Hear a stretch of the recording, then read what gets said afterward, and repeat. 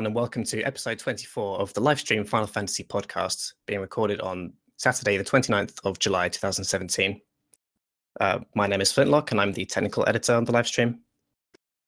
My name is Tetsujin, and I'm a site author on TLS. Hi, I'm Lex. I'm the site director.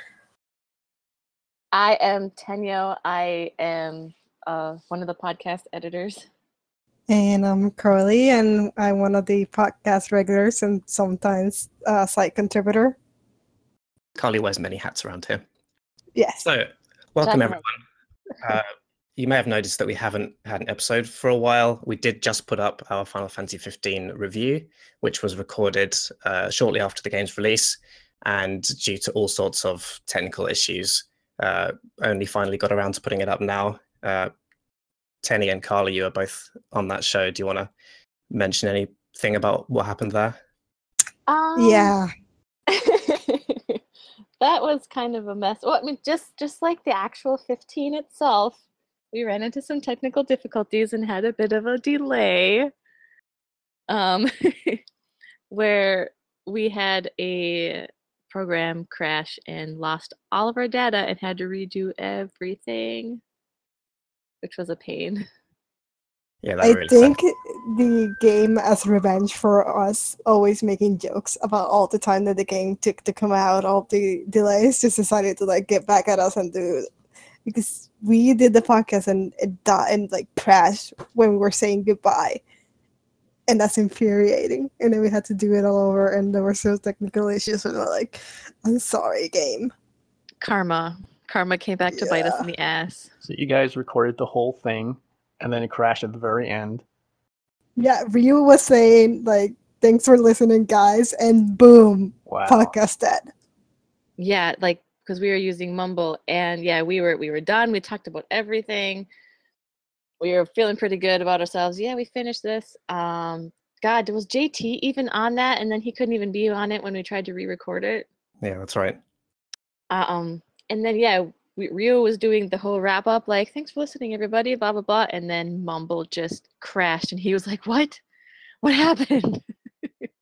And everything was gone. Everything. We'd been recording for 3 hours, and it was all gone. And so it was hard to try to get it back to trying to recreate everything we had done. Had to make all the same jokes again and everything. Yeah. Yeah. Well, anyway, it's up now, so if you haven't already listened to it, go and check it out. We're going to try and get back to recording and releasing episodes more regularly now, perhaps every 2 weeks or so. And you may have also noticed that I'm not the same host as we had before.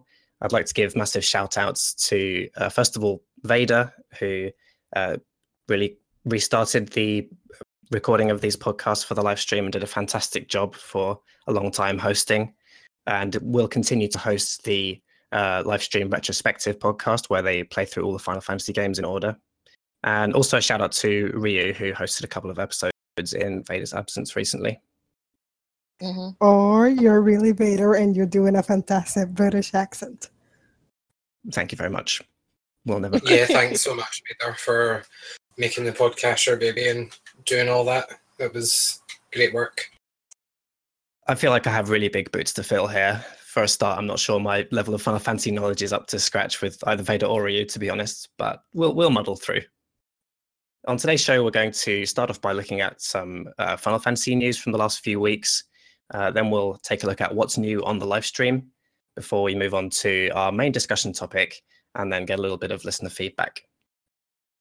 So the first item of news we have on our agenda is a recent interview with Tetsuya Nomura, where he says that it is unlikely that they'll be sharing remake information for a while. Lex, you've presumably read this article. What were your thoughts on this? Yeah, typical Nomura. Who cares? I think we're in one of those sad information lulls with remake that we knew was probably going to happen, but we all had our fingers crossed wasn't going to when this game was announced in 2015 at E3. And we remained hopeful throughout that period, and then we got, a gameplay trailer at PlayStation Experience 6 months later, and that was amazing. And then all the news died. And then it was So this point after that was what, like a year and a half, a year and like 8 months, Yeah. something. And he's out with, it's unlikely we'll be sharing remake information for a while. Oh, really? It's been a while already, though. So how about you just shut the fuck up and give us some news, mate? Yeah, typical. What do you expect from Nomura? I'm trying not to be too negative, but he's just done this time and time again. So I think we should all just, try not to get too mad or too hopeful about the remake and just kind of ride the wave and see where it goes. It's a bit hard not to Yeah, get it kind of- cynical. It kind of makes me think that maybe they should have held off for another year or two to announce the remake. But what can you do? I mean, there was all that news about it having been in development for something like a year before the announcement was made. And then I won't step on the toes of the next news point we have to talk about, but yeah, it's not looking good, Feel free guys. to link them together. I do believe That we're point getting a was new Lex just- trailer at PlayStation Experience this year. I'm still That'd be betting on that. awesome. All right, so that's just your own kind of intuition saying that. Well, the thing is, even with Versus 13, which is like the Square Enix poster child for development hell, even with that, we got like a new trailer at least every 2 years. And this year PlayStation Experience, it would be 2 years since the last remake trailer. So I feel like they kind of have to put out something. But did you not also feel that way in January when they held the Final Fantasy 30th anniversary event on the 20th anniversary of FF7?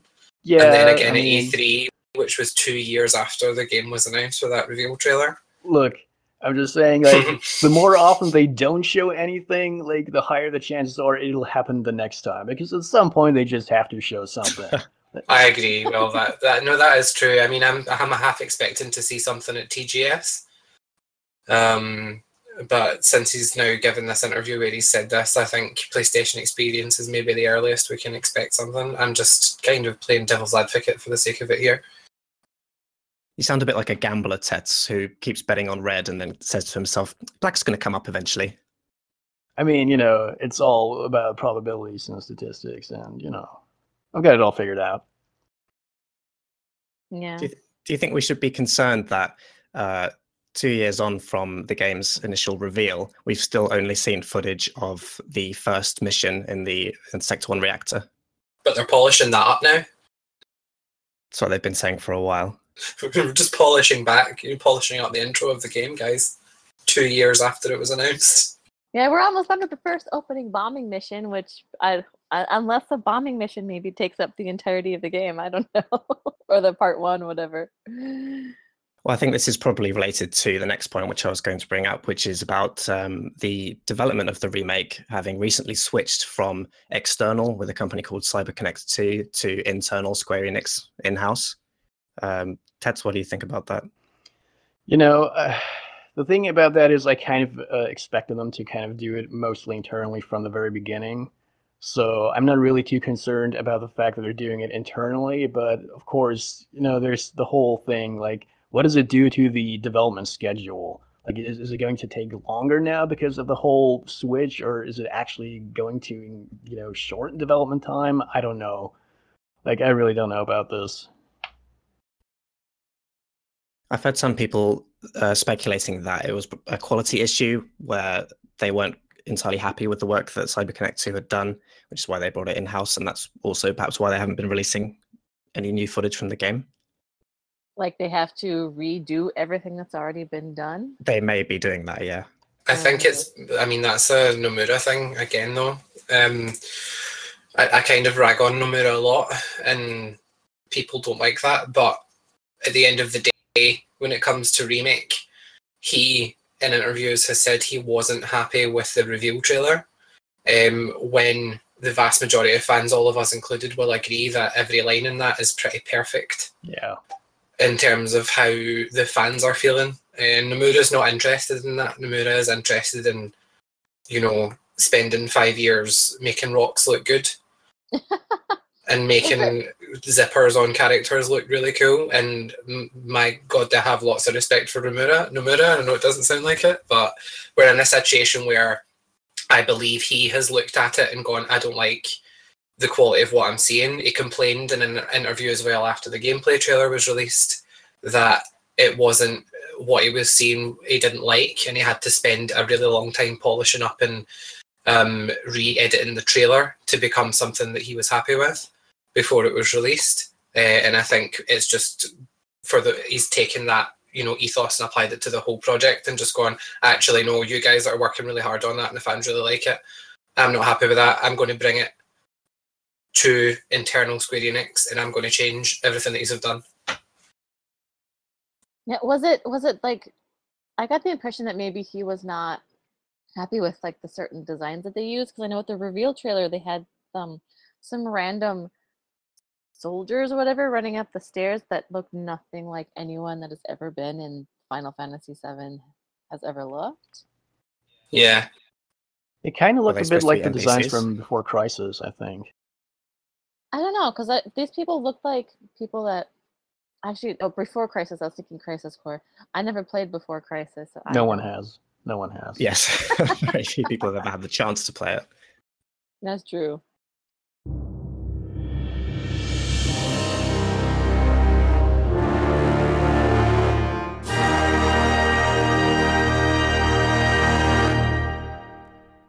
It's probably worth remembering that Nomura doesn't have that much experience of directing in the Final Fantasy series. Of course, he has directed the Kingdom Hearts series, which would bring us nicely onto our next point. I was going to ask Carly about her thoughts on Kingdom Hearts 3 here, but she's actually just dropped off our recording. So any other Kingdom Hearts players here? I used to be super into Kingdom Hearts back in the day. I lost interest in it a long time ago, though. I thought that I feel like the last time I played anything from Kingdom Hearts, I played through part of Birth by Sleep, but I didn't get very far. Tets is massive on Kingdom Hearts. He's being quiet. Doesn't want to talk about it. I do like Kingdom Hearts. I'm actually really excited for Kingdom Hearts 3, especially the Toy Story reveal. That's something that I really wanted to see in Kingdom Hearts, and to me, it just looked perfect. Like the animation on the characters is it's like straight out of a Pixar movie. Like I got to give credit to the Square Enix animators. That was amazing. That was the news from the same interview with Nomura, which is firstly that Kingdom Hearts 3 would be releasing in 2018, and then they revealed Toy Story 3, but said that there would be fewer Disney Worlds overall. So, Tet, seeing as you're now our resident expert on this, do you feel disappointed that they're going to be fewer worlds, or are you happy with what you've seen so far? If they're bigger, which we know they will be because they look pretty massive compared to what we've seen on the PlayStation 2 games, then I'm pretty much okay with having fewer Disney worlds. More exploration within a world rather than just having small worlds, but just more of them, Yeah, I'm okay with that. All right. Well, we'll ask Carly what she thinks about it if she ever rejoins us. But in the meantime, we'll move on to our next piece of news, which is that Final Fantasy XII, the Zodiac Age, released quite recently and has been very well received. It's had 0 negative reviews on Metacritic so far, out of a total of 65. Only 3 mixed and 62 positive, which I think is pretty impressive. Yeah. Tenny, you've been playing this, I understand. Yeah, a little bit. I have been a huge fan of 12 ever since it was first released on the PS2. I've always, been really defensive of it. Like I don't think it's my favorite game in the series, but I've always thought that it deserved so much more love than what it got. So far, I think that the game seems pretty great. I haven't gotten as far into it as a lot of other people on TLS have. I've just been busy and haven't had a chance to sit down and play games recently. But it looks beautiful. The remaster of the score is gorgeous. They redid all of the voice acting, so it doesn't have like the weird. I don't know if I can describe like the sound that the voice acting had in the original game, which I always thought was intentional and kind of enjoyed, but it sounds really great actually without it as well. Even though a lot of Like people, it was recorded through a steel pipe. yeah, I've heard people say that before. I thought that was intentional, but apparently that wasn't intentional. It never I think it was bothered me. intentional for the judges, at least. Yeah, for the judges. But even like with the judges, you can tell that they sound like they're talking from behind their helmet. But everybody else still had this weird kind of tone to their voice. It sounded like it was in some weird, like, I don't know, room or like lower quality mic or something, which I don't know, didn't bother me, but they sound great now. They redid it. I'm still trying to get used to the jobs because those were not there in the original game. I do think that it will, so far it seems like it'll be an improvement, because one criticism I did have of the original game was the way that the license grids were set up is that you basically, you could, I mean, it's cool. The idea that you can teach your character anything and everything seems cool, but the way that they had it set up in the original game is that you basically had to teach your character anything and everything just to get to what you wanted to teach them. Like they would have you'd want to teach your character a certain weapon, but then they'd have like spaces for a completely different weapon you didn't want to bother with in the way that you had to go to get to where you wanted. And it seems strange to me, because then it kind of feel like it took away a little bit of the customization, because I'm like, well, I don't want to waste my points on this, but I have to because I want to get to this square. So now it's a lot more streamlined, where you want your person to be able to learn like one specific kind of weapon. Well, now you pick the job that does that weapon, and then you're good to go. So there's that's going for it. So far it seems good. I have to play a lot more, but I think that I'm really going to enjoy it. I think I would have liked it if they'd added the option to have the base games license board where everyone can learn everything. Although I am eager to try the Zodiac job system as well, but unfortunately I don't have a PS4. It's not as much of a limitation as it appears, especially since, international Zodiac job system, every character was allowed to have one job each. I don't like the finality of like being locked into that. It's like you choose that job and your character is stuck there. So it's advisable, and I've seen a few places saying this, that because in the Zodiac Age, you can actually unlock 2 jobs for each character, which gives you the opportunity to use all of the jobs in a single playthrough. And the option to unlock a second job appears, maybe this is a bit of a spoiler, cover your ears. Quite early in the game. Cover your ears, but it's quite early in the game. It's right after the Tomb of Wraithfall. You get the option to unlock a second job. So it's advisable even to try and kind of amble your way through the game to that point and make yourself a save. And then that can be your jumping off point in any future playthroughs, where you can make different class choices for each character. So don't make any job choices at all until you're done with Wraithfall's Tomb? Well, I didn't follow this. I didn't follow that advice. Okay. I chose my jobs as soon as I got characters, basically. I did that too. Yeah, but like that's an option for people if they wanted, a save file, a fresh save file to start again and make different job choices for their characters. Yeah. Okay. I'm really glad that this game is getting the love that it, I think, has always deserved. I'm sorry, Tanya, I cut you off. Were you still going to say something there? Nothing important. I was going to be like, I can't even remember what I was going to say now. I'm sorry. Perils of recording from the other side of the world. Sorry. But yeah, Kingdom Hearts, Final Fantasy XII has always been one of my very favorite Final Fantasy games as well. One of my all-time favorite games, in fact. And I think perhaps this re-release is opening people's eyes to it a little bit more. I do feel like 12 has somehow gotten a lot more love in recent years than it used to have back in the day when it was first released, which makes me very happy because it deserves it. Like, it wasn't a bad game by any means, but it became like the cool thing to shit on it for so long. It's like, but why? I think it's a case of like the fandom has had a chance to move on in the sense that they are no longer expecting the next original PlayStation era Final Fantasy, so to speak. because there's an argument to be Oh. made that 10 was an evolution of that, and 10-2 was the direct sequel, so it got a pass for being quite different. And then they released 12, and it was so different from anything they had done before that it got all this hate. Critically, it did very, very well when it was first released. Like, it's still one of the highest rated Final Fantasy games. Mm-hmm. But the fandom itself wasn't ready for that big a change, I don't think. And now that the fandom has like had years and years to move on, and they've seen arguably worse in other FF games, people are like, oh my god, this was actually amazing. Like, Right? yeah. Because I love 12, and I know that there are bigger 12 fans on the forum than Lex and I and Flint and stuff.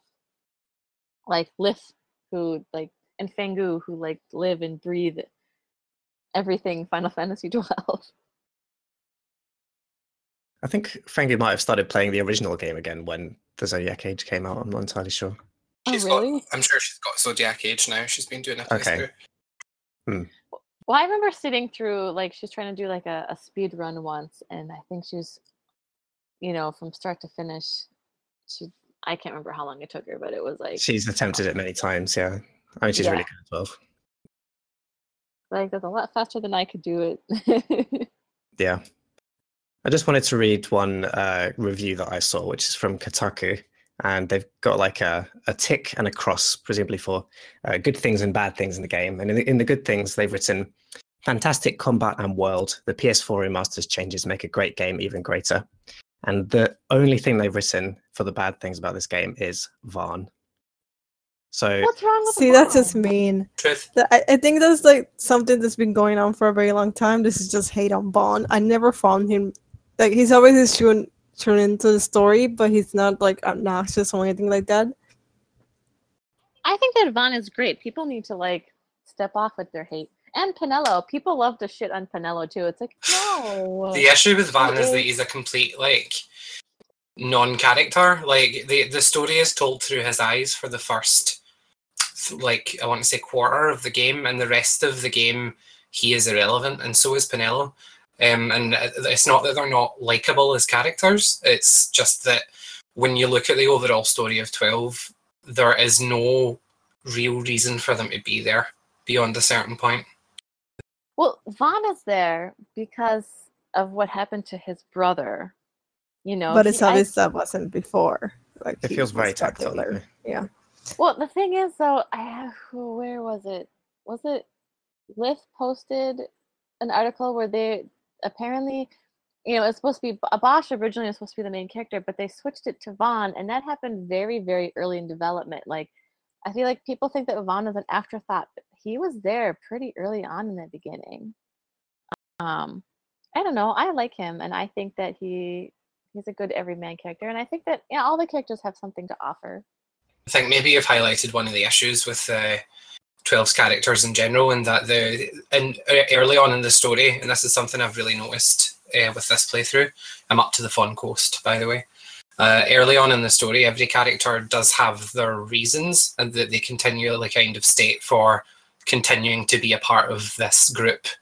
The main important characters of the group and journey being Bash and Ash, obviously. And in almost every cutscene where a new thing is achieved, like getting the Dawn Shard or whatever, Balthier will go, okay, I'll come with you because I want to see this treasure. And Fran is obviously with Balthier all the way. And Van and Pinello are like, okay, Van, I'm coming because blah, blah, blah.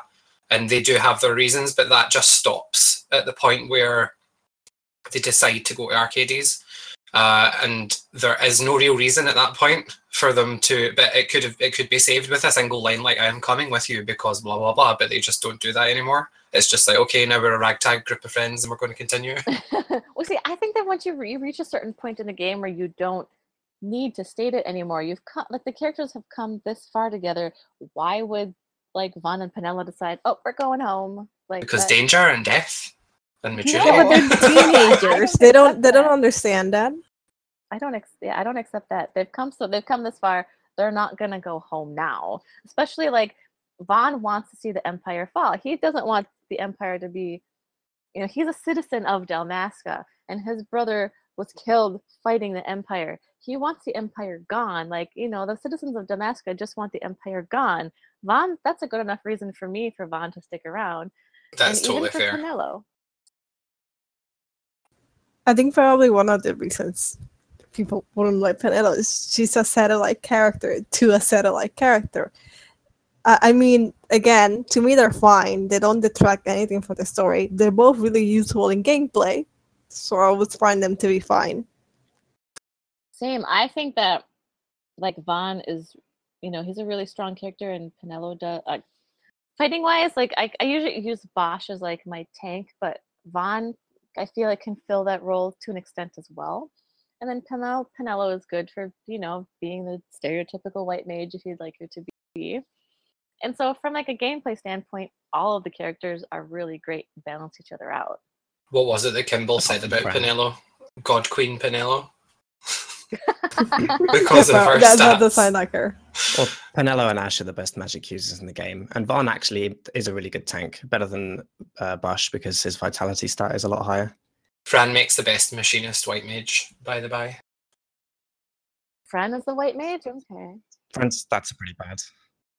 I never would have pegged Fran as being the white mage. She is. It's because the combination of machinist and white mage is the best for her animations and stats.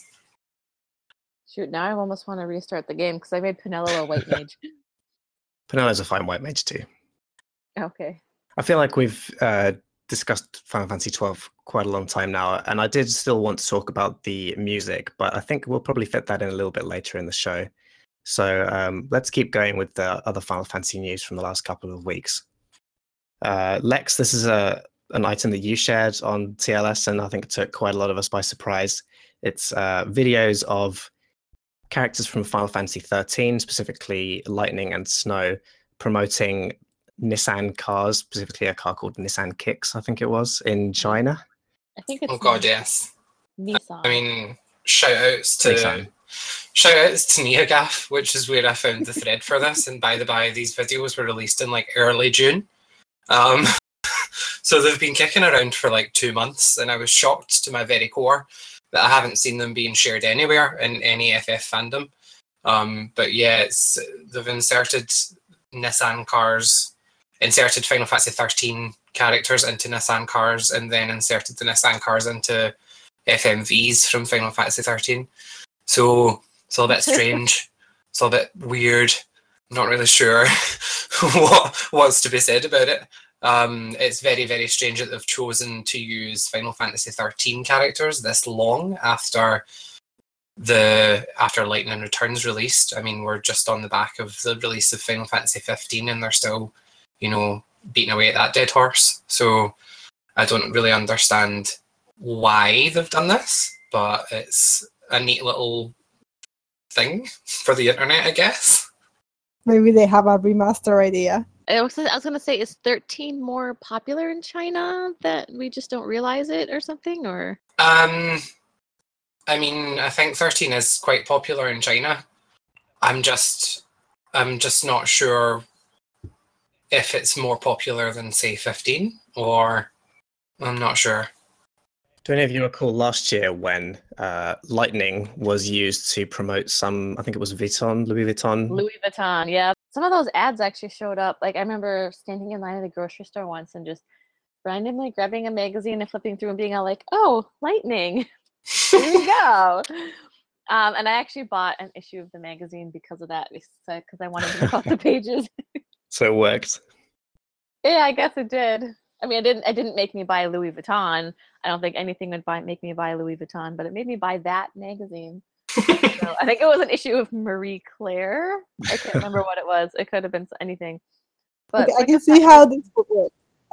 The magazine would have a massive discount for you to buy Louis Vuittons. Then you would buy Louis Vuittons. Yeah, like 90% maybe.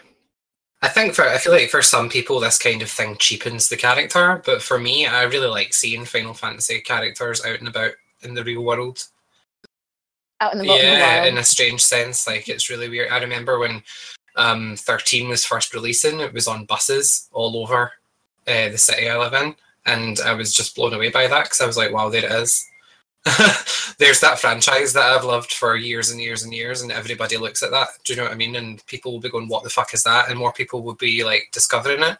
So I like that aspect of like these weird character cameos. I do like that. Yeah, I feel the same way that, you know, you're into something that you know that it's not the mainstream, and then all of a sudden, it almost feels like, I guess I can't describe the way it feels, but it's different when suddenly something that you loved that was just yours, and it's now suddenly it's out there for everyone. Suddenly it's almost It's normal. surreal. But you liked it before it was cool. Right? I swear I'm not a Just a nerd. hipster. Right? I like that sport was cool. I'm gonna tip my fedora at you. I mean, if it's cheap as a character, what does that say about Nintendo? What does it say about Nintendo? Yeah, please explain. And how many places do you see Mario? Yeah, but I don't know, it's different because like characters like Mario and Link are essentially children's characters. Do you know what I mean? Obviously, there will be people screaming in rage at me saying that because I'm not saying adults can't enjoy it because we all like a bit of Mario and a bit of Zelda, but they are very much like, I think they're already it's part okay of for pop them culture. to be, yeah, they're part of pop culture. Do you know what I mean? It's okay for them to be a McDonald's toy. It's okay for them to be, and they appear in so many other games and stuff. But it's different when it's a Final Fantasy character. There's something different about it. Especially from Final Fantasy 13. Just why? Yeah, that's it. It's because 13 isn't that popular. Like, it is popular, but it's not iconic. Do you know what I mean? It doesn't have that, like, when you say iconic Final Fantasy character, who do you think of? Someone from 7. You know, I think that 13 has had a lot of exposure, though. So I think that it will be a lot more recognizable to a lot of people, even if they aren't hardcore fans who've been at the series for a long time. Yeah. I think the exposure that the 13 compilation got was like Square Enix shoving it down everyone's throats and fans screaming, "No, enough! Do the next game already."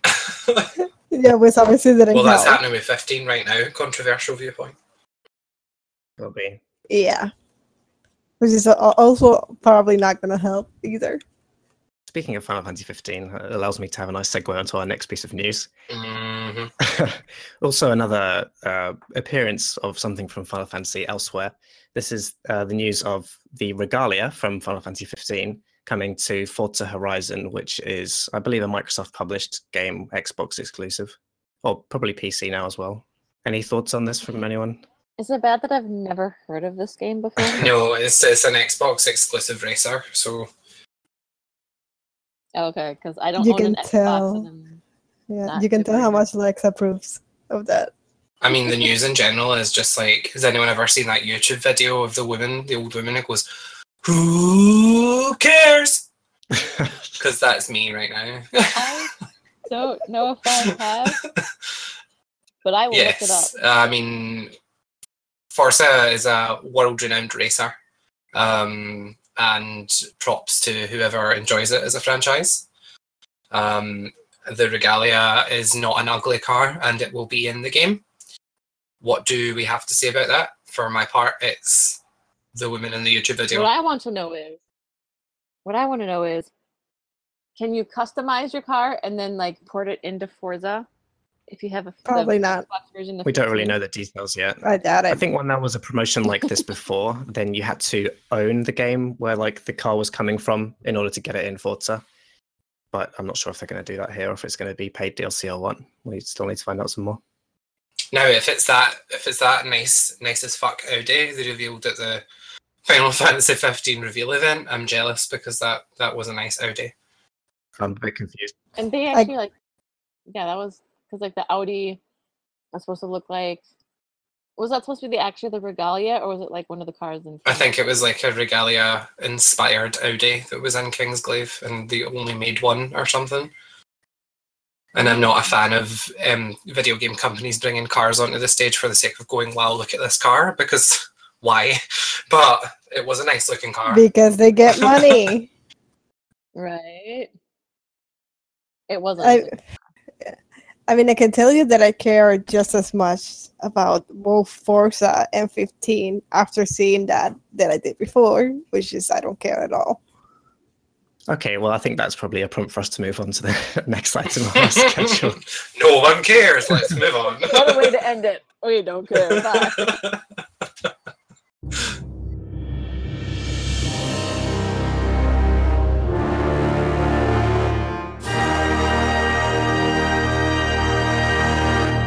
All right, so that pretty much wraps up the Final Fantasy news from the last couple of weeks. So let's have a quick run through of what's new on the Lifestream.net.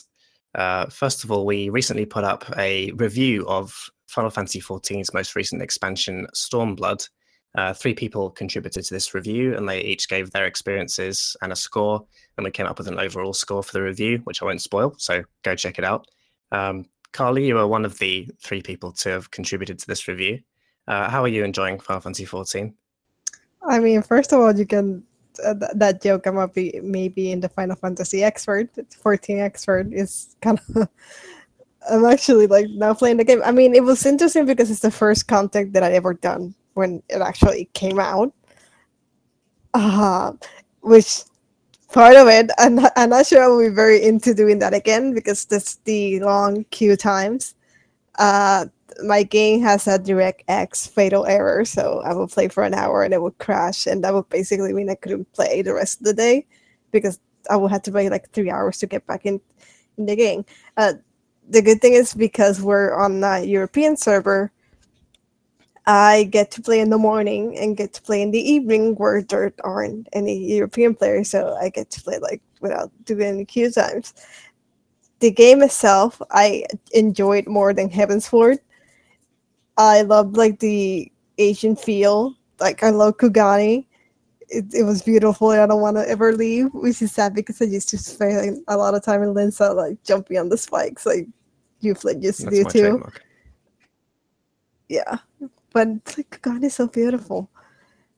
I was gonna say I'm still on the fence on whether or not I want to give 14 You a do. try. You 100% I feel like You should. I've had multiple people try to convince me, and I'm just like, I just don't know. Because I'm You afraid of definitely being should. sucked in. I'm afraid of being sucked into another MMO because back in the day I used to play World of Warcraft. I'm all like, I know this is Final Fantasy. Do I really want to do that again? I guarantee you will get sucked in, but it's worth it. And you have us. You can play with us.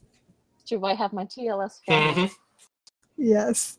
I might as well just throw in a quick plug here that if anyone is on the Cerberus server in the Chaos data center, which is for European servers, if you see anyone with the TLS tag running around, then do give us a shout.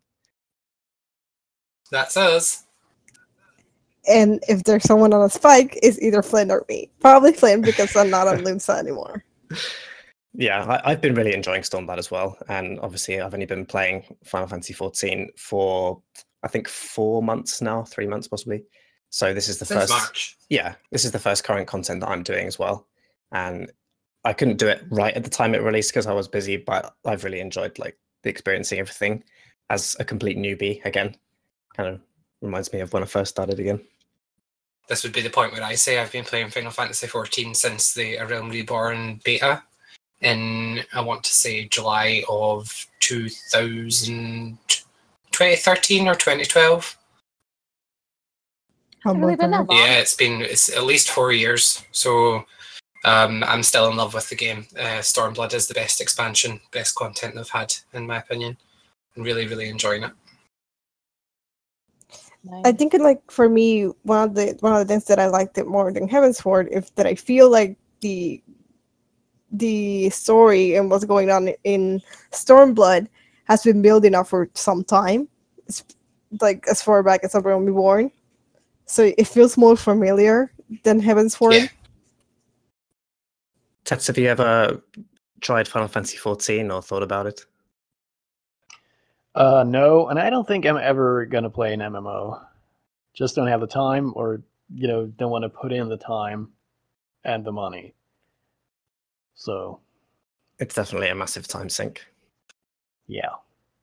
Yeah, I suppose there's that. Oh, but- Did 14 do the thing where you can play for free up to a certain level? Yes. Yes. No.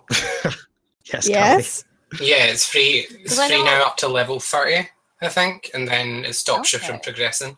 But Oh, until yeah. you get a subscription or buy the game, so it's like it's completely free to download and play it until you hit level 30, and then if you buy a copy of the game and buy, you can get the base game really, really cheap, like for $5 or less.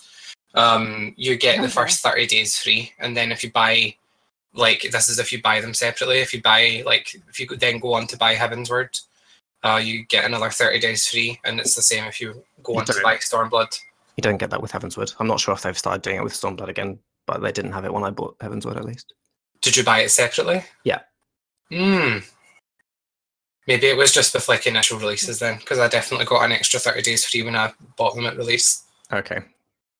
Yeah, me too. But I think maybe it's because he bought it when it was so close to Stormblood that they weren't doing that Yeah, anymore. possibly. But I don't think they're doing it for Stormblood standalone either. At least I didn't get any free gameplay time. I did. Okay, so maybe I'll download it and play to level 30 and then see. One of us. I feel One about of us. One of us. it. Okay, you guys It's are freaking funny. me out now. It's funny that you think you're just gonna try it and not play it again. Even if you don't want to, they will force you to keep playing.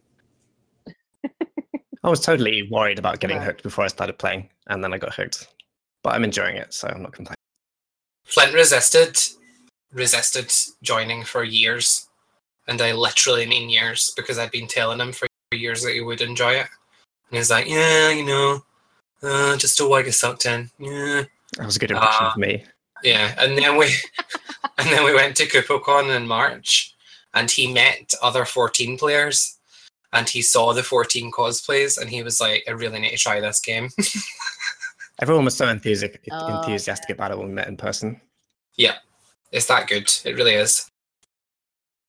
What's funny is that a few weeks before your con, you Flint were in a voice chat with us, and I said, like, if you get, like, you actually decide to play the game, do it after we finish playing Mass Effect Andromeda so we can play with you, but you didn't. Like, we were playing Mass Effect Andromeda and you got into the game. Yeah, my timetable bends to no one. Sorry. Flint is his own man. Exactly. Oh, There's another Also, word he for that. leveled up. Okay.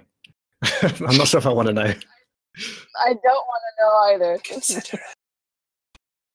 Oh, What'd you say? he said considerate. I did not catch that. I said inconsiderate. Oh, inconsiderate. I heard what I wanted to hear. Yeah. The other thing is he leveled up insanely quickly.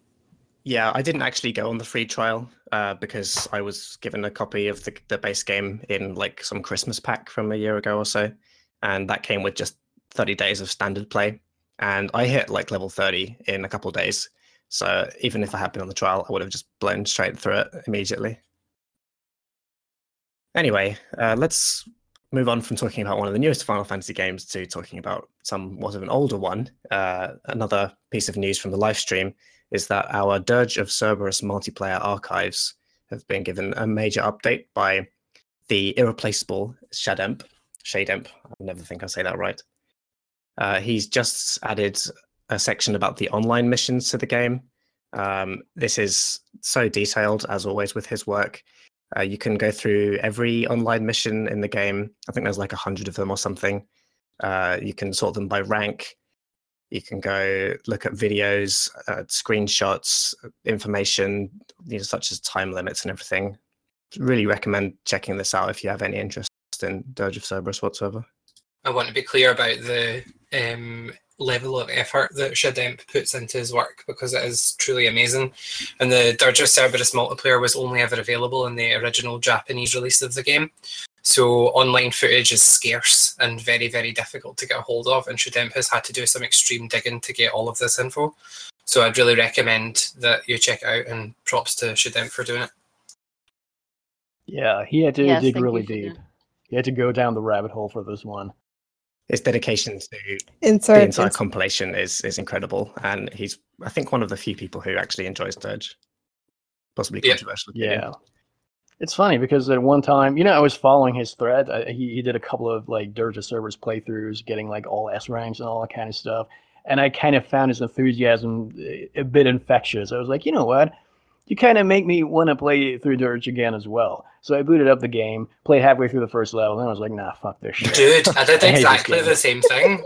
See, when I first started doing it, I remember I was talking to him on Skype about it one day, and he was like, oh, I'm getting the S ranks on, these levels in the original, and I managed to secure this copy of like the original Japanese version of the game and blah blah blah. And I was like, wow, that's really cool. I haven't played Dirge in a really long time. I'm gonna play it. At the time I was streaming lots, so I decided to stream my playthrough, and I think I got to the chapter where you're in Edge, and then you end up, I think, shortly at the start of the next chapter, you're stuck somewhere in like the Shinra Mansion basement or something. And I got kind of stuck, and I just kind of went, I'm done. I have no desire to continue. Bye. Did you guys ever beat Dirge originally back I in the beat day? it on the day it released. I bought it the day it released, and I beat it the same night. And I never played it again. I played through it several times, and back then I actually kind of thought, you know what, this game isn't bad. It's just kind of mediocre. But honestly, like now going back to it, I kind of feel like, yeah, no, it's pretty bad actually. Especially with modern aiming and stuff. Yeah. It has not aged well. Yeah, absolutely. So yeah, I kind of find, I don't know what Shadow finds so interesting about this game, but I do admire his enthusiasm about this game, and that he really, all the research he's done. That's pretty impressive. Absolutely. Yeah. The only Dark Souls servers thing that I ever done is when we were trying to do the commentary for it. That was the first time I ever saw the game, and I've never played it. I don't have any intention of ever playing it. To be honest, guys, it's not unfun. It's not unfun to run around the world of 7. And to be able to double jump around the place as Vincent. It's not crap. It's just very off in so many ways. Well, I always felt that I seem like there's a lot of missed opportunities in Dirge. Like, why'd you not bring in the rest of the cast more often for more screen time? All right. Well, moving on then. Okay, I mentioned that Shademp is pretty irreplaceable for us, but I think there's someone else on our staff who comes close to him for level of efforts and detail into his projects. That is the staff member known as the Twilight Mexican, or Trez Diaz, to you and me. Some people That's might know not him as funny. Squall of CD. He used to go by I that believe as he well. still publishes articles on the front page under that pseudonym, yes. He recently compiled something called the Final Fantasy 15 Lore Archive. So never let it be said that we're only a Final Fantasy 7 website. This lore archive was a massive project, which was made all the more incredible by the fact that he hasn't actually played the game. Yeah, I think that's something that should be pointed out. He's neither played it, nor does he actually like that game. Yeah. He doesn't. We need to buy him a PS4 somehow. Get the money. Be like, okay, now you can actually play the game that you've put so much effort Yeah, for on. sure. I just I think his love for the lore at least comes from his obsession, and an obsession that most of us shared with Versus 13 when that was a thing. And I think he just got really into the idea of, watching the story and watching all these things. And I don't know, 15 fell apart for me shortly after I finished it. I haven't touched it since, which is very unusual for me in any Final Fantasy game. I've not fully formed an opinion on it yet, but Trez's dedication to publishing that lore archive is unbelievable, and the detail is unbelievable. Shall I perhaps just explain a little bit more about what it is? In his own words here, he said, it's an attempt to document all the bits and pieces of the game and 2 or 3 things outside of it that introduce or expand upon the lore of the Final Fantasy 15 universe. And then there is a number of kind of sub-pages within this archive, including chapter-by-chapter lore exposition and development, in-game loading screens, in-game radio broadcasts and newspaper articles, miscellaneous lore, and even translations from Final Fantasy 15 Ultimania scenario side. I'm not entirely sure what that is. So yeah, again, if you've played 15, if you have any interest in 15, then go check this out. There's currently a link to it on the front page of the livestream.net. Go browse at your leisure. Any more thoughts on that? I wish the game would have done a better job there, because you read stuff after you play the game, which is one of the things that annoy me about the game, that were not really explained or expanded or anything. And you find it after the game. It's like, why wasn't this in the game? The whole thing with like what's his name is Prompto's father. That should have been in the game. How do you guys feel that? Well, I don't want to cover old territory here with Final Fantasy 15 review, but We just talked about it. well, just quickly overall, how good a job did the game do of telling its story? Do you think? Oh, poor, piss poor. Which half of the game are you talking Overall. specifically? No, it did not do a good job at all. The game is fun, but the story left me fairly unsatisfied at the end, I have to say. Poor. It's just poor. So the story is flat out poorly told. The first half is passable. I would say that much. It's passable in the sense that you feel like it's building up to something. You feel like there's major stuff going on behind the scenes that you're going to find out about, and the second half completely fucks it. So squandered. It's not good. I mean, they've said since the beginning they're planning to add more cutscenes, etc., to explain what goes on in the second half, but it could not be clearer that the story suffered massively as a result of its development. It wasn't finished, and the second half seemed to be like they took chunks of what was left of Versus and chunks of what the idea for 15 was. They put it together and, okay, let's see what happens, and it was not good. Despite all the delays, do you think ultimately they kind of rushed it a little bit? Yes. Absolutely. The second half is obvious that game was not ready. Well, considering that they restarted the game, what, like 3 years ago or something like that? The story goes Like, that from it's the like ground the up. story goes that the game actually only had between 18 months to 2 years of development before it was released, which is just insane. It showed. Really, when you consider, you know, the announcement at E3 2012 that this thing was coming. 2013. Was it 2013? Yeah, because that was the year that Kingdom the Hearts reveal 3. for the new consoles, and then Kingdom Hearts Yeah. 3. So I mean, when you consider that, and when you consider how long it was in, like, Versus 13 was in development hell before that, the fact that the director switch happened shortly after the title reveal that it was 15, etc. All of these things just awful. Yeah, I agree with what he said, and he was right. That was what I was going to say. I'm done with it. I'm through with it, 15. I'm through with it. I mean, I'm still going to play more. I haven't played episode Gladio yet, let alone episode Prompto, and I need to do that. And Ryu and Lith recorded a little mini thing about like an hour long of episode Gladio that I'm going to finish up so we can put up. Other than that, I mean, I think that 15 is enjoyable from a gameplay standard, but the story I thought needed a lot more. I mean, here's the problem that I have with the whole situation, because there are people that said, oh, but there were like this whole issue that they had to restart the game and all that stuff. I don't have any sympathy for the company. They put themselves in that situation. And even in the time they were supposed to be restarting the game, as it turns out, they changed still from 2013 to when the game came out. It's not the game that they made that is the one that later came out. So I have no sympathy for them. The issue is that it's a fun gameplay wise sort of. Even when they did that event where they show like the car flying and all that stuff, that was a thing that annoyed me, because you can only fly the car after the game is over, and what do I really need the car to fly then? A lot of stuff that they promoted wasn't actually in the game. It's just like they keep adding stuff now, and I don't care about stuff being added now because I already played the game. I do have to say that I enjoy the off-roading a little bit, like the big tires that they give you, and I think that's kind of fun. And I don't like I hate flying the Regalia, but I love driving around with the big huge tires. I mean, I haven't touched 15. I haven't touched a 15 patch since the game was released. So, I mean, it would probably be a very different experience now that there have been a few patches and there's some DLC and stuff. And I will play the game again at one point. Right now, I do not care about it. I just don't. Like, I'm very much, when it comes to Final Fantasy games, I'm like, I need the Platinum Trophy because I just need to have it because it's a Final Fantasy game.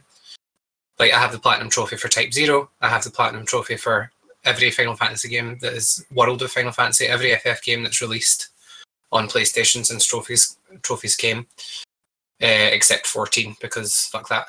But I'm just not fussed about 15 for whatever reason right now. I could take it or leave it. Every time I see there's been an update in the 15 thread, I click on it and I kind of scan read it and just go, why do people care about this? Which is like a really negative thing, and I'm sorry to fans of 15.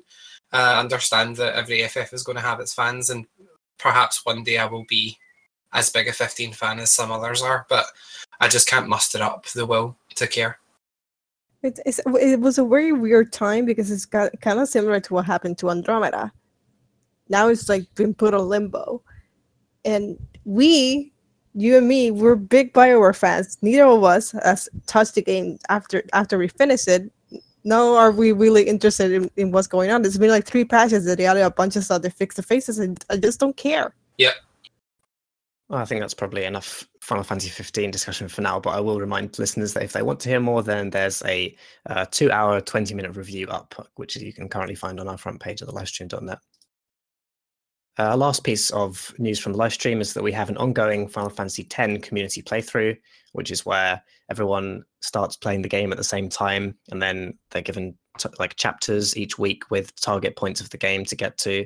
Then once they reach that point, then they will go on the forum and share their thoughts about that chapter and the game in general. Unfortunately, none of the 5 people in this podcast are taking part in this community playthrough. I think a few of us voted for Final Fantasy 12, and then we were a little bit disappointed when Final Fantasy X won, because 12 would have been such good timing. 10 is, maybe objectively it's not the greatest game in the series, but it will always have a special place in my heart. It'll probably be the one that I think the most fondly. I love FF10. I love it to bits. I loved it when it was released, and it's got the nostalgia factor, and I love everything about it. I love its story. I love the turn-based battle system. I really love FF10, but right now I am playing the Zodiac Age, and I'm also playing Stormblood on a fairly regular basis, and I do not have the time to participate in a Final Fantasy X community playthrough. Also, shout outs to Kimball for trying to troll the vote and make it a tie, and then he ended up actually breaking the tie instead. Kimberoo. Right. Anyway. But I will probably go back and play through 10 and maybe try to answer all of the questions that JT has put together in that thread, but probably not till after I'm done with Zodiac Age. JT seems to be doing a really good job with it, and I do go in and read the thread just to see what people are saying about it. They've been going about 4 weeks now. JT. I have two because I love 10, so I will go and read it, but I'm currently not playing through it. I just want to say, as the site director, I feel very shitty that I'm not being a bit more supportive of the community playthroughs these days, but I want to thank JT for taking that on and putting the effort into seeing that through. I concur. Yes, thank you, JT. You are doing a wonderful job. And we miss you. With all of your. I do He was miss supposed him. to be here today, but then something came up. Hopefully we'll get him on next time. Mm-hmm.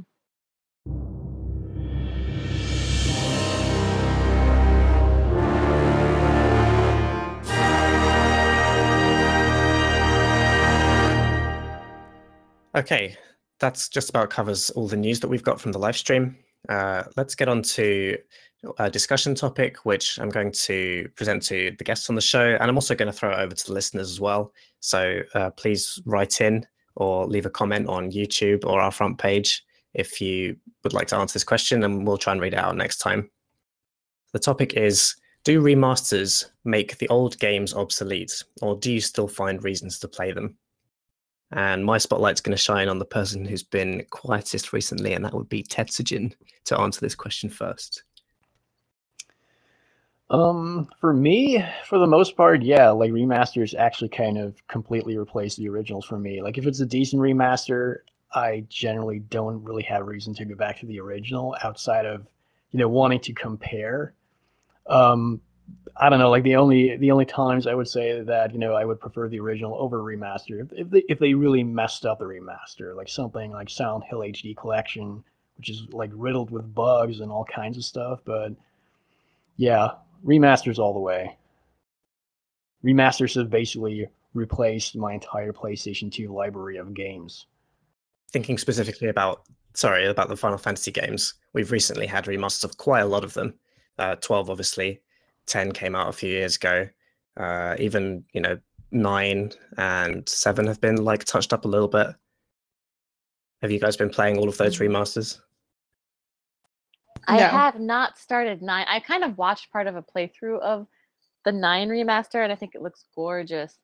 And 9 is definitely a game that I need to sit down and play again for the retrospective. But yeah, I feel the same way that when a remaster comes out, especially when you think about like how technology has progressed and we go from having everything like in a square to having like a nice widescreen and better face like the character models, it's got to be the remaster all the way. The only thing is that there's a part of me, even though I've got the PS3 version of the 10 remaster, I'm tempted to like buy the PS4 version just because I don't like the way they redid the soundtrack for 10, and I don't like a lot of the remixes, but they put the original one on the PS4 version, which is why I kind of want to get it. But other than that, that's still a remaster. So yeah, remaster over the original. That feeds into what my opinion on the subject, which is basically that it's going to be subjective depending on the game and depending on what changes have been made. Because if you don't like certain changes, then the original is always going to be there for you to go back to. For example, there's an argument to be made that the PS4 version of FF7 is a remaster, which isn't strictly true because it's a port of a port of a port. So I would probably prefer to play the original if I could, just based on there's some really annoying bugs in the PC version that made their way into the PS4 version, but it also has some nice features like speed. The FF10 remaster, same situation as 10A, in that I don't really like. There are some of the remastered tracks I really don't like. But in the PS4 and PC versions, they allow you to choose the original soundtrack. And I think they finally got that right, completely right with Zodiac Age, because at any time you can go into the menu and change the voices from English to Japanese and change the soundtrack from original to remastered. Now, when I got my copy of 12, it gave me a code where I had to go and download the original separately. And it insinuated that if you didn't have this code from like the special Steelbox edition, you wouldn't get that. I think that's just in America. No, I think it's worldwide. Oh. Well, I don't know why I have the option, because I have the normal version of the game and I got it from Amazon. Version. No, I didn't buy a deluxe version. I was going to get the Steelbook. I don't know. No, I didn't. I don't have any codes. Like there's no codes in it, so I just have that option in my menu. Have you tried using the option? Yeah. Oh, okay. I switch between them all the time to hear the difference. Weird. Because that was something I was going to bring up, which is that I think it's a little... Okay, I'm not going to mince my words. It's bullshit to make people have to pay extra for the original soundtrack as DLC, or like you can only get it in a deluxe version of the game. But I mean, yeah, I completely agree. Absolutely agree with that. The only thing I would say is I'm not sure how that is supposed to work, because I definitely have that option, and I know other people have that option, and they didn't need a code to get it. So I don't know how. And I remember before the game released, they were like, "Oh, this version comes with a code, so you can download the original soundtrack." And it was like, why? Why is that a thing? That shouldn't be a thing. But mine doesn't. I have the normal, cheapest version of the game. I got it from Amazon. It came in the normal case, and that option is in my menu, and it's an easy switch because I've done it a few times. And the only other thing I would say is, why would you want the original soundtrack for 12 anyway? Because the 12 soundtrack, the remaster of 12 soundtrack is not like the remaster in quotation marks of 10 soundtrack, which is more of a complete instrumentation change where they completely changed the way some of the songs sound. The 12 remastered soundtrack is literally just the original soundtrack, but orchestrated properly. Yeah, the only thing I do have to say that I think I might have liked the original version of the lower tone music, because I kind of feel like the remaster version seems a little quieter and subdued in parts, where it's like the original was kind of louder. Yeah, I mean that could be your sound system as well. Oh, it could be, I suppose. But other than that, all the other tracks I've heard so far are gorgeous, like the Rabbinaster theme and all that. Do any of us think that we'll go back and play the original Final Fantasy VII once the remake comes out? Me, 100%. I actually have been enjoying the PS4 version. I like that there's trophies for the PS, like their other versions don't. And I do think that the PS4 version looks a lot nicer. Like you can tell that they spruced it up. But I actually am enjoying the really high speed. I think it's kind of hilarious. And the endless limit breaks, where if you, I accidentally for some reason I decided to turn off the limit breaks when I was fighting Rufus on top of the Shinra Tower, and he like insta killed me because I forgot that I hadn't been leveling up because I turned off encounters. But I got a trophy out of that, so I guess it's okay. I mean, that makes a huge difference to the PS1 era Final Fantasy games, the ability to press a button and not have encounters, particularly in Final Fantasy IX as well, the Steam version of FF9. It does make a huge difference to the game. There are quite a few old Final Fantasy games where I'd love to have that, especially in like the SNES era games. Yeah. Right. I would say, since obviously I never played 7 before, that it will probably be unlikely that we'll play the original version. Which, Carly, no, you need to play the original before the remake comes out. There's no excuse for having never done it at all. You don't have to ever go back to it, but you need to play it. You have started the game, haven't you? I made it. You can roll your eyes at me because I don't know the name of the caves. That's fine. But that's as far as I made it.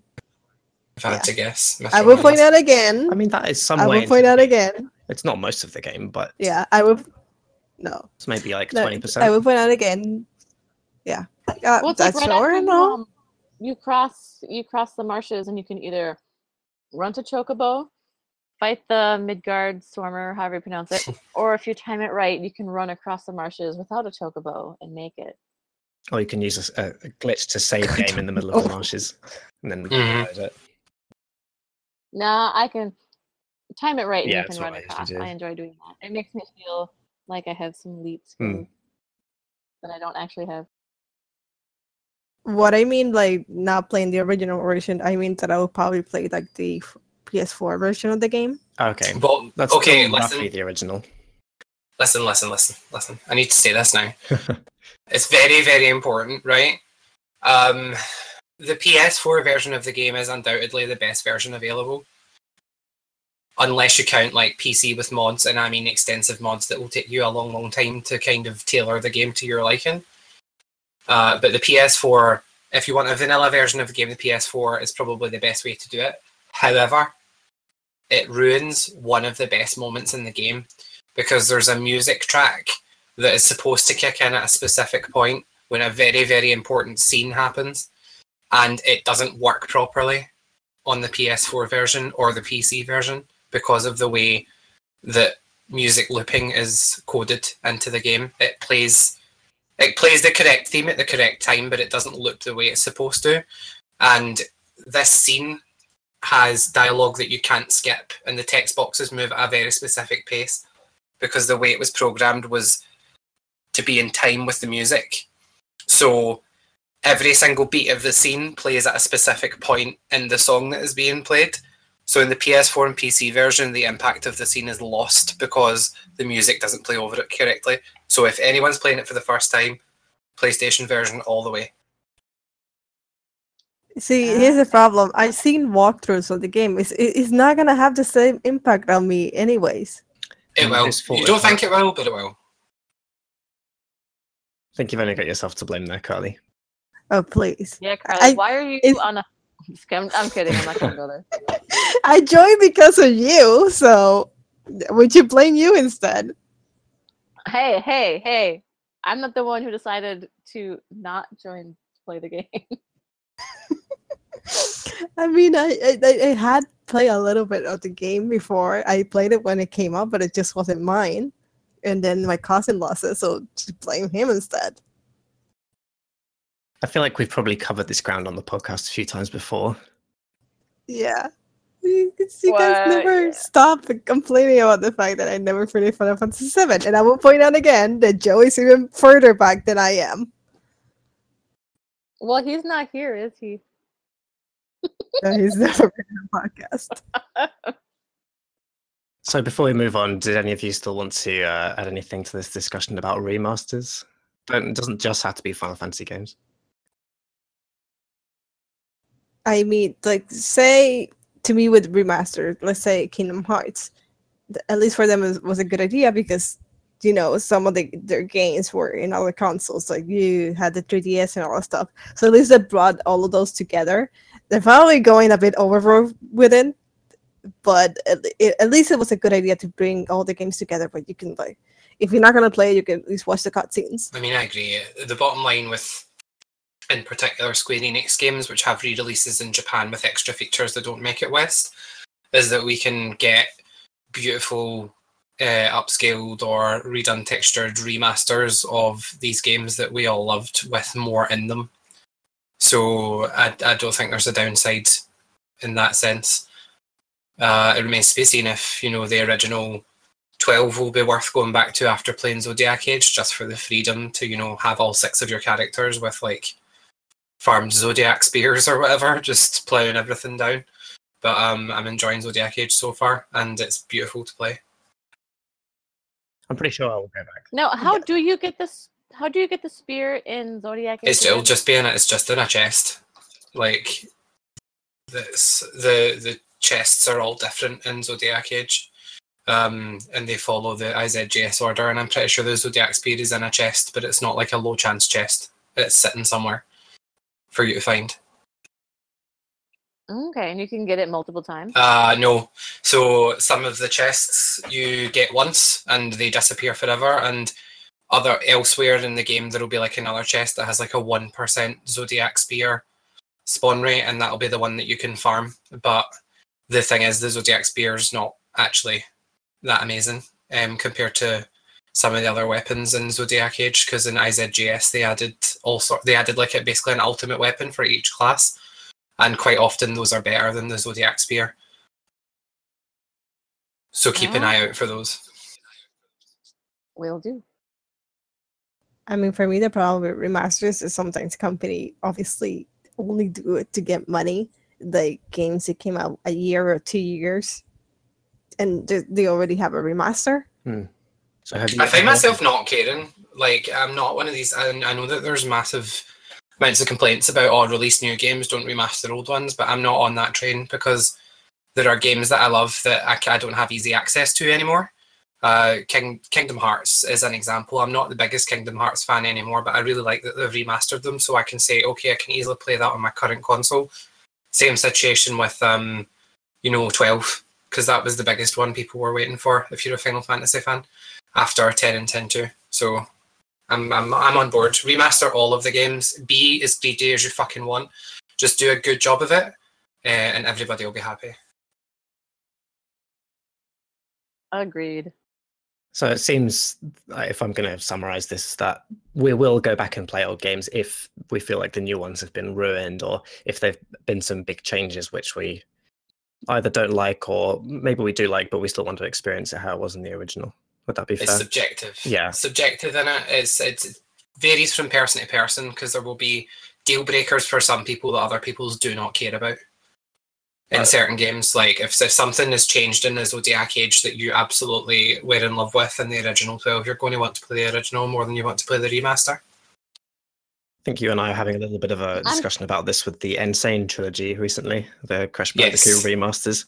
Yeah. Long story short, I tried the game at a friend's house and got so frustrated with the controls and the hitboxes and the input lag that when I got home, I had to like boot up Crash 2 in an emulator and play a few levels just to kind of remind myself how it's supposed to feel. Yeah. I mean, yeah, it comes. There's a lot that's going to be into it for you. I mean, I regularly replay the original Crash games as well on my Vita and through emulation, and I quickly got used to the Insane Trilogy's weirdness, so to speak.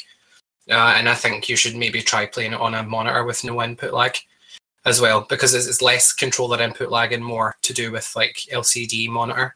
Yeah. Stuffs. So give that a bash, because I had a great time with the Insane Trilogy. A Crash Bash? What about Crash Bash? No, you said give it a bash, and I was saying, should I give it a Crash Bash? Okay. You ruined it. Okay, anyway. Sorry. Okay, so let's just ask our listeners as well. Do remasters make the old games obsolete, or do you still find reasons to play them? Feel free to be specific. Which games do you really enjoy the remasters of, and which games do you still prefer the originals? And if you want to write to us, our email address is lifestreampod, that's all one word, @gmail.com.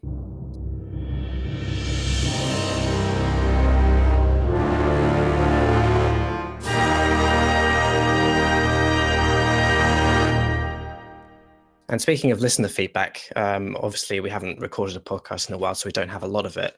But we did upload the Final Fantasy 15 review to YouTube a couple of days ago, and we've got one comment on there so far. So I'll read that out, and perhaps the two of you who were on that podcast can respond.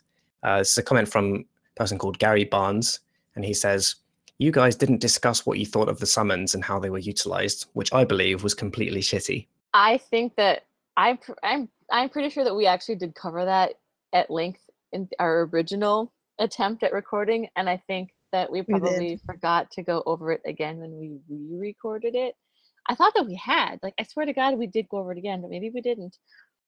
Here's the thing. We did the second one late, and at that point, it felt like I honestly couldn't remember what we were talking in the first one and what was from the second one. So that's why it feels like, oh, yeah, we covered that, but we did in the first one, unfortunately. And I think you, me, and basically everyone complained about the way the summons are used, which is the problem is you can go the whole game and only get the ones that will definitely come out, and then not have the other ones at all ever in the game. Sometimes I forget that they're even there. And that was very annoying because it's a Final Fantasy game. Yeah.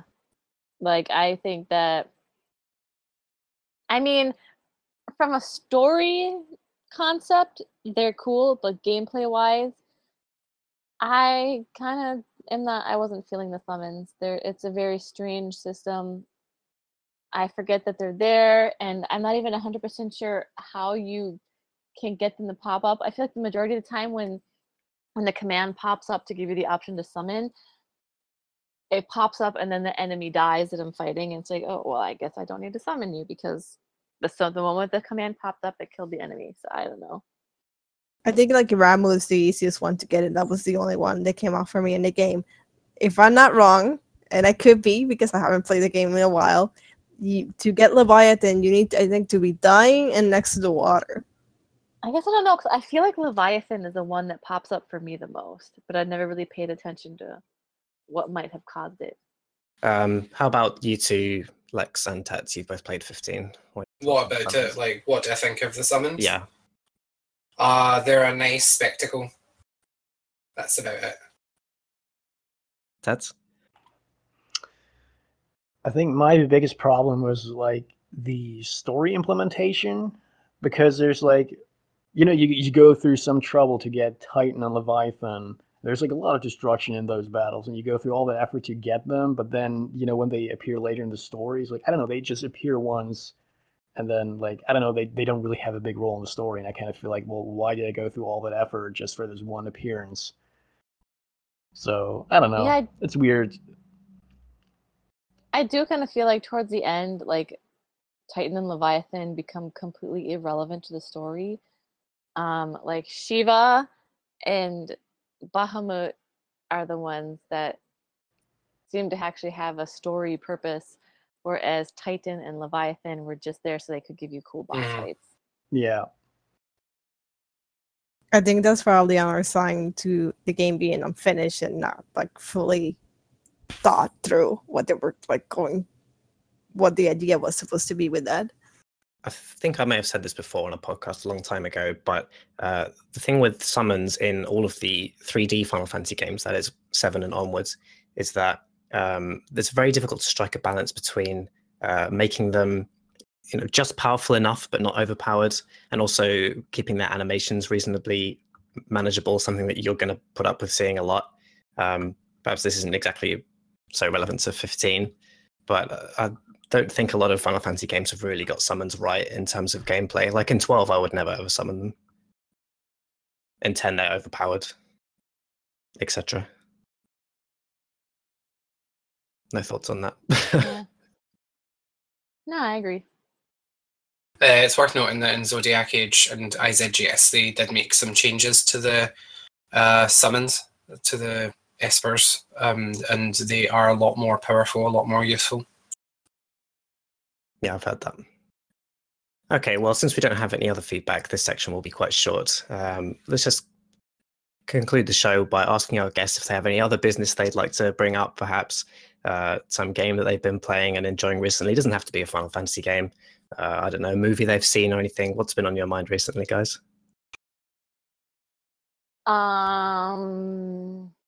Let's see. But I'm so busy with school and stuff. I haven't been posting on the forum very much. But Spider-Man, Wonder Woman was Penny. awesome. I was gonna bring that up. And say Spider-Man or Wonder Woman was awesome. I loved it. And I'm not even a huge DC fan, but I was like, I'm so glad they finally made a movie that doesn't suck. But yeah, I am a very big Marvel fan, especially Spider-Man, and I really liked the movie. I loved Spider-Man Homecoming. My only real qualm was that the final confrontation with the Vulture seems like it ends very abruptly out of nowhere, and I'm just like I don't know, like the fight should have kept going, and then suddenly it just ends for a really strange reason. But other than that, I enjoyed it. I know that there are like diehard fans who have problems with certain things they did in the movie. There are certain things that I wish that they could have done and didn't do, but I understand why they did what they did. I can all blame Sony Pictures for being stupid and not just letting Spider-Man go when they should have. I would call it like probably the best Spider-Man movie, and I used to be like a huge fan of the original movies, but to me they have not aged well. Same. I feel the same way. Like, sorry. Mostly because you're like the biggest Spider-Man fan on the forum, but I don't know if I am. I think Kimball would be upset if he heard you say that, because he's like super into Spider-Man too. Then you're like tied.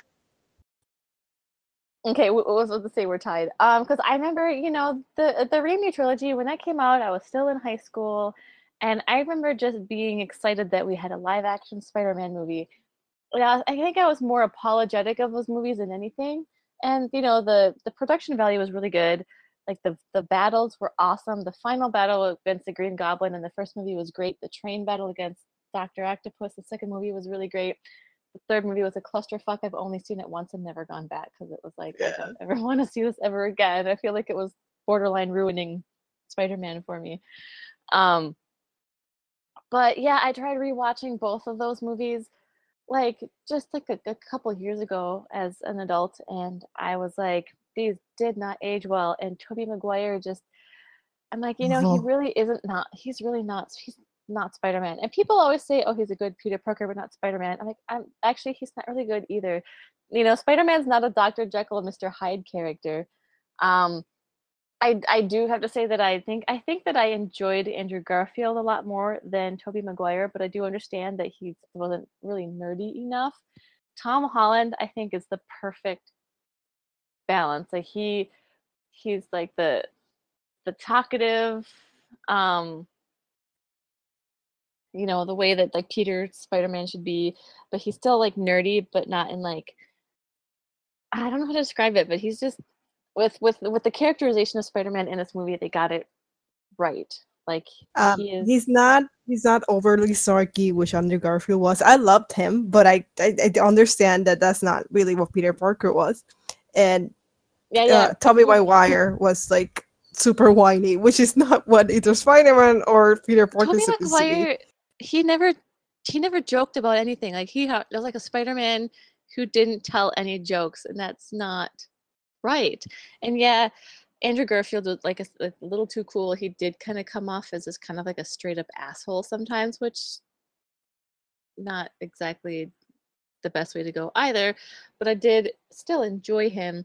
Whereas I thought that Tobey Maguire kind of got awkward at times, where it's like, okay, now I feel like uncomfortable watching this movie. But Tom Holland was perfect. I thought that he was perfect. The way that he was written was perfect. Everything was.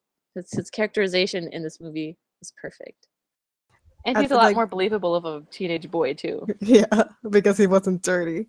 I think the original Spider-Man movies benefited for the fact that weren't really a lot of superhero movies at the time. The only other movies that were good were X-Men.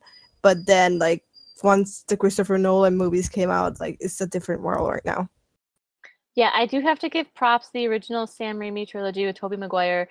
I feel like probably are what primed the movie market for like the Marvel Cinematic Universe to even happen in the first place. I do question if those movies hadn't happened first, would we have all this now? Probably not. So you have to give credit where it's due. But they're not really movies. I think I still own the first two on DVD, but they're not movies that I go back and rewatch anymore. Okay, I'm afraid I have nothing to add on the Spider-Man conversation. So, how about the men on this podcast who've been sitting quietly for the last few minutes? Lex, Teds, have you been playing anything interesting recently? Okay, I'll just give a quick rundown of the media I have been enjoying recently, including gaming and TV shows and whatnot. Played through the Insane trilogy. That was awesome. Got all the platinums. Played through... I played through the Stormblood main story. That's been awesome. I recently joined a static for high-level progression raging. That's going swimmingly. I am also playing through the Zodiac Age, which is pretty cool. In terms of stuff I've been watching, today I watched the Blair Witch sequel, which I enjoyed because it's quite scary, even though as a movie it's a bit crap. But I like all the kind of deeper lore stuff. Because I kind of like really liked the Blair Witch Project originally. I found it more of a psychological movie rather than a straight up horror. And it started a lot of trends that maybe people don't like, but I thought that was excellent. So Blair Witch is the name of the 2016 movie, which is kind of like a direct sequel to that, and it was faithful to a lot of like the original background stuff from the first movie, so that's pretty cool. What else have I done? I've been watching Orphan Black, which me and Carly love together. And last week's episode is the best episode that show has had since its beginning. And I'm just completely in love with it, and I can't wait for the new episode to come out tomorrow to watch that. So what else have I been doing? We should have recorded reactions because you guys would have been laughing because we spent the whole episode just because we knew something was gonna happen and we're like, it's gonna happen now. It's gonna happen now. For the past couple of weeks, Carly and I have been watching it together on Discord voice, so we've been hitting play at the same time and watching the episode. And last week was I think the first time where that's kind of been worth it because I was like, Carly, it's gonna happen. Oh my god, what's she gonna do? And yeah, that show is amazing. I can't recommend it enough to anybody that likes good TV. It is a serial drama. It's sci-fi. It's fun. It's great. It has loads of different characters, and Tatiana Maslany is one of the best actresses. I can't recommend it enough. Everybody should go check it out.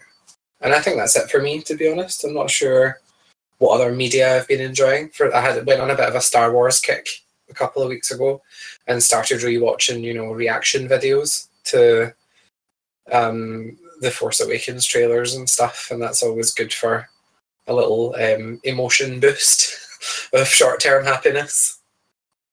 Reaction trailers give me life. Like, yes. if you're having a shitty day, go watch some reaction trailers, and the people freaking out just makes everything so Yes, much completely better. agree. And that prompted me to rewatch Rogue One and The Force Awakens. And I had a great time rewatching those as well. So that's me. And Ted's? Well, I've been playing Horizon Zero Dawn recently. Ooh. Not super far into it yet. Like, I'm kind of playing it on and off, and I kind of fear that I kind of ruined the game a little bit for myself, because the last game I played before that was Legend of Zelda Breath of the Wild.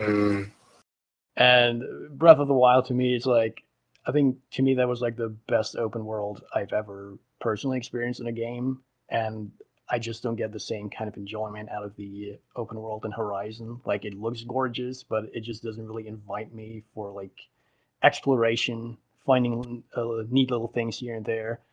I kind of miss that. There's like the sense of, Yes, I have I to kind of want to say. go back to Zelda.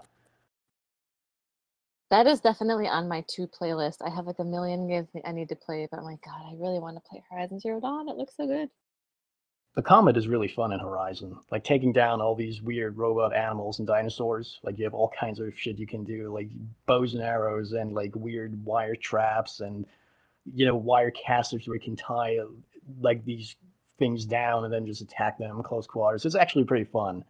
I'm just not enjoying the open world aspect that much, because the open world aspect is a little bit more generic with like, okay, here's your map and here's like 20,000 icons that point out every little thing you can do, and that's going to distract you from the main story of the game. It's a little bit of a checklist thing. Do you feel like... Yeah, I did. Sorry, go ahead, Tenny.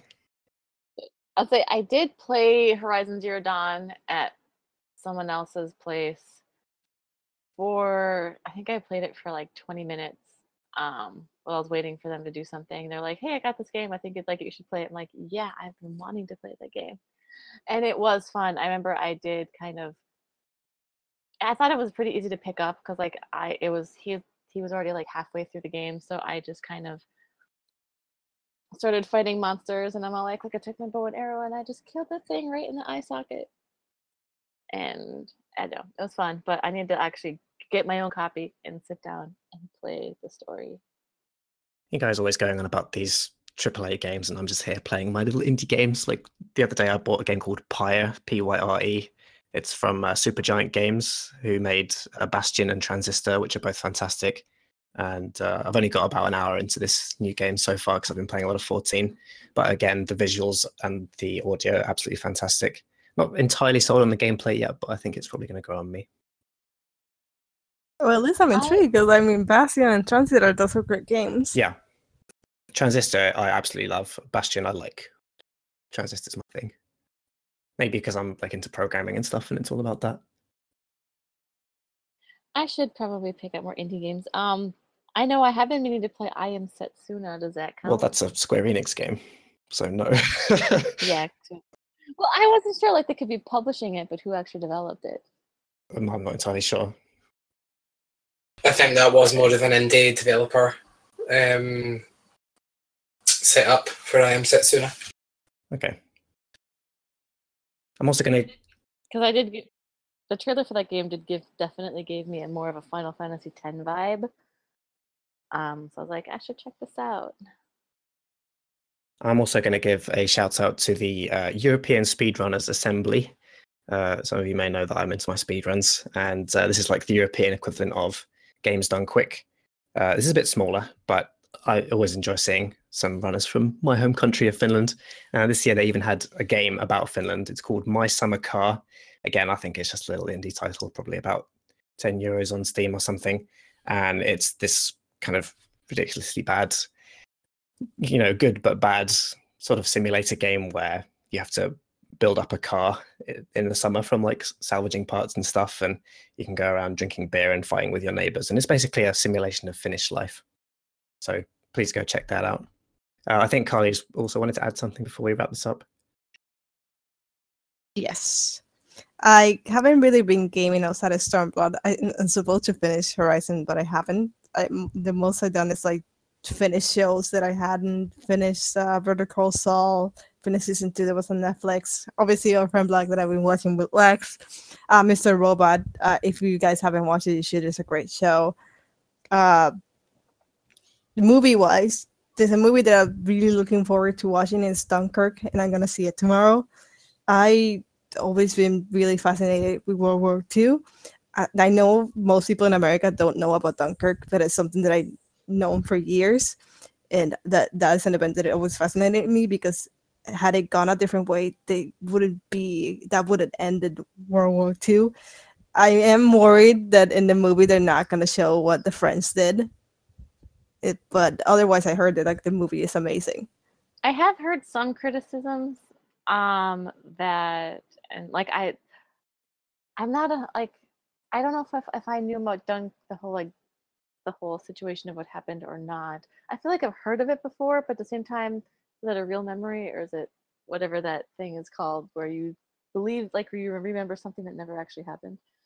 But I have heard some criticisms that there's like less representation of people who actually were there fighting, but they're not in the movie. And I don't really know the details. I haven't had a chance to read up on it yet, but that does look like a movie I want to check out. Like it's not that it's not like okay, this is a movie like showing the actual event. That's not. No, I'm pretty sure most of the characters in that movie are fictional characters, which I'm sorry would be something that will annoy a lot of people. But like the main criticism that I heard is that there's not enough dialogue. Christopher Nolan has been criticized recently for some of his most recent movie being like having a lot of exposition. So he went in the opposite direction in this movie, and it has a problem that you then don't care about the characters. I see. Well, either way, I'll hopefully see that eventually. If you can see it in IMAX, I don't have the option. There's only like one IMAX movie theater in the whole island, which annoys me, and it's in the East Coast, which I would have to travel 2.5 hours to see a movie. I'm not gonna do that. But if you have the opportunity to see it in IMAX, I heard it's amazing. Okay, I'll have to do that. Yeah, I do enjoy movies in IMAX, although they can be really expensive sometimes. But that just reminded me of something completely different. When I went to go see like Spider-Man Homecoming the first time, because I've seen it twice now, I was in Seattle visiting a friend of mine who lives there, and she bought us tickets because I was there on like the opening day.